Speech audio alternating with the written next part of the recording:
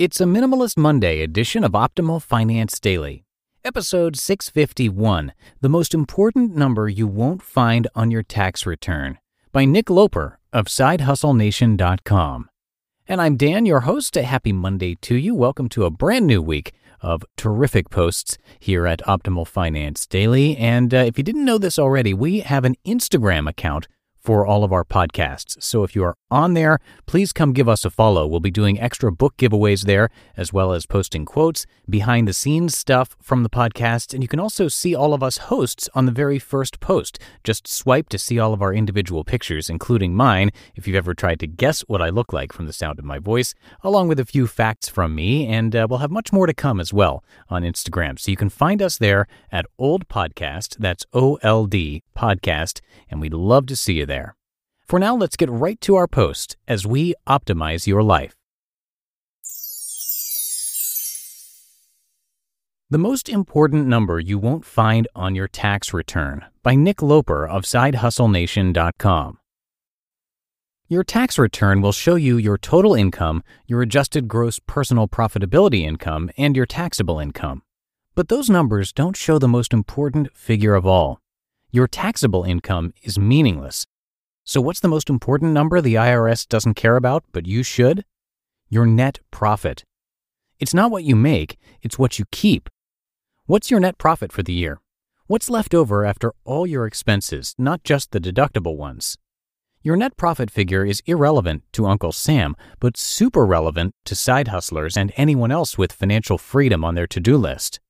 The family that makes $200,000 a year but spends it all is actually worse off financially than the family earning $50,000 that spends $40,000, even though they earn 4 times as much. Personal profitability. In 2014, median family income was $53,657. Put another way, that's about $1,000 a week or $200 per business day. But how profitable were they? The best measure of personal profitability on a national scale is the saving rate, which is currently 5.2%. While that seems low to me, it's actually in line with other Western economies. For comparison, in the UK, it's 4.4%. In Canada, it's 4%. In Australia, it's 7.6%. This figure is generally calculated by dividing your net disposable income by how much you save. And to their credit, the Bureau of Economic Analysis considers just about every take-home dollar disposable. That means our median American family is left with $2,790 at the end of the year. Let's just ignore taxes for now. Or put another way, we work all week and truly make, about $50. Is it worth it? The 40-plus hours, the commute, the drama, the car, the house, for $50 added to your personal bottom line? And even added up for 12 months, that $2,790 isn't much of a cushion against hard times, unexpected expenses, or to put toward bootstrap seed money or retirement savings. Have you ever calculated your personal profitability before? I think it's a hugely overlooked metric. Why your personal net profit matters. The greater your saving rate, the faster you reach financial freedom. Now, clearly, the more you earn, the easier it becomes to sock money away. But personal profitability is simply living below your means at any income level. Remember the rich dad definition of escaping the rat race? It's when income from assets exceeds your monthly expenses. That could be business or investment income. Could you save 10%, 20%, 50%? How many years could you shave off your career by becoming more profitable? Our median family with an average savings rate has annual expenses of $50,867.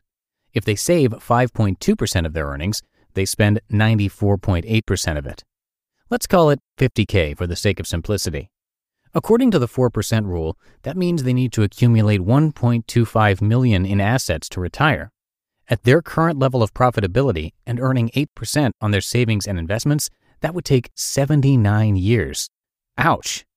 But if the family could improve their profitability, say by increasing their saving rate to 25%, they could cut 20 years off that timeline. Sometimes the tiny tweaks make a big impact. And if you're not excited by a 59-year waiting period, and I can't blame you, remember this only addresses one side of the equation. There's only so much spending you can cut, but there's an unlimited upside on how much you can earn. How to find your net profit even if you're an employee. Calculating your personal net profit is simple, but not necessarily easy. The basic equation is the same as it is for any business. Revenue minus expenses equals profit. Revenue, or your income, is relatively easy to figure out. You probably already know how much you earn with each paycheck. Add in your side hustle income and any investment income, and you've got your top-line number. Expenses are trickier. I rely on annual summary statements from my credit card providers to get most of the data because I spend very little cash. If you want to be very meticulous about it, you can track every expense in a notepad or in Excel. Try it for a month. Example, $4,000 salary plus $500 side hustle minus $2,500 in expenses equals a $2,000 monthly profit. Note, I'll argue, like Joshua Sheets did, that taxes are part of your profitability. You can choose where you live, and some cities, states, and countries are more favorable than others. Start thinking like a CEO. You're the CEO of your own life. You're in control, even if it doesn't feel like it right now. And it's your job to care about your personal profitability because no one else will do it for you. The buck stops here. You just listened to the post titled "The Most Important Number You Won't Find on Your Tax Return" by Nick Loper of SideHustleNation.com. And before we go, just another quick reminder that we are now on Instagram, and we would love to see you there and see some faces from our audience. We do bonus book giveaways, share pictures of you and where you're listening from, and you can see all of us hosts as well. There are pictures of us and some facts about us in that very first post. So for all of that, just look us up on Instagram. We are @OldPodcast. That's OLD Podcast. And that's a wrap for another Monday episode. Hope you have a great start to your week, and I will be back with you tomorrow where I'll have a post from J.D. Roth. So I will see you there in the Tuesday show where your optimal life awaits. Hello, Life Optimizer. This is Justin Malik, creator and producer of this podcast, but also Optimal Living Daily, the show where I read to you from even more blogs covering finance, productivity, minimalism, personal development, and more, from incredible bloggers like Derek Sivers, Zen Habits, Mark and Angel, The Minimalists, and all the ones you hear on this show too. So if you enjoyed today's episode and like taking amazing blogs on the go, come on over to Optimal Living Daily and subscribe to that one too. And together, we'll start optimizing your life. You've been listening to Optimal Finance Daily. Be sure to hit the subscribe button to stay up to date on each new episode and head to oldpodcast.com. That's OLDpodcast.com for a free gift as well as more actionable tips and resources to help you maximize your potential. Thanks for joining us, and remember, your optimal life awaits.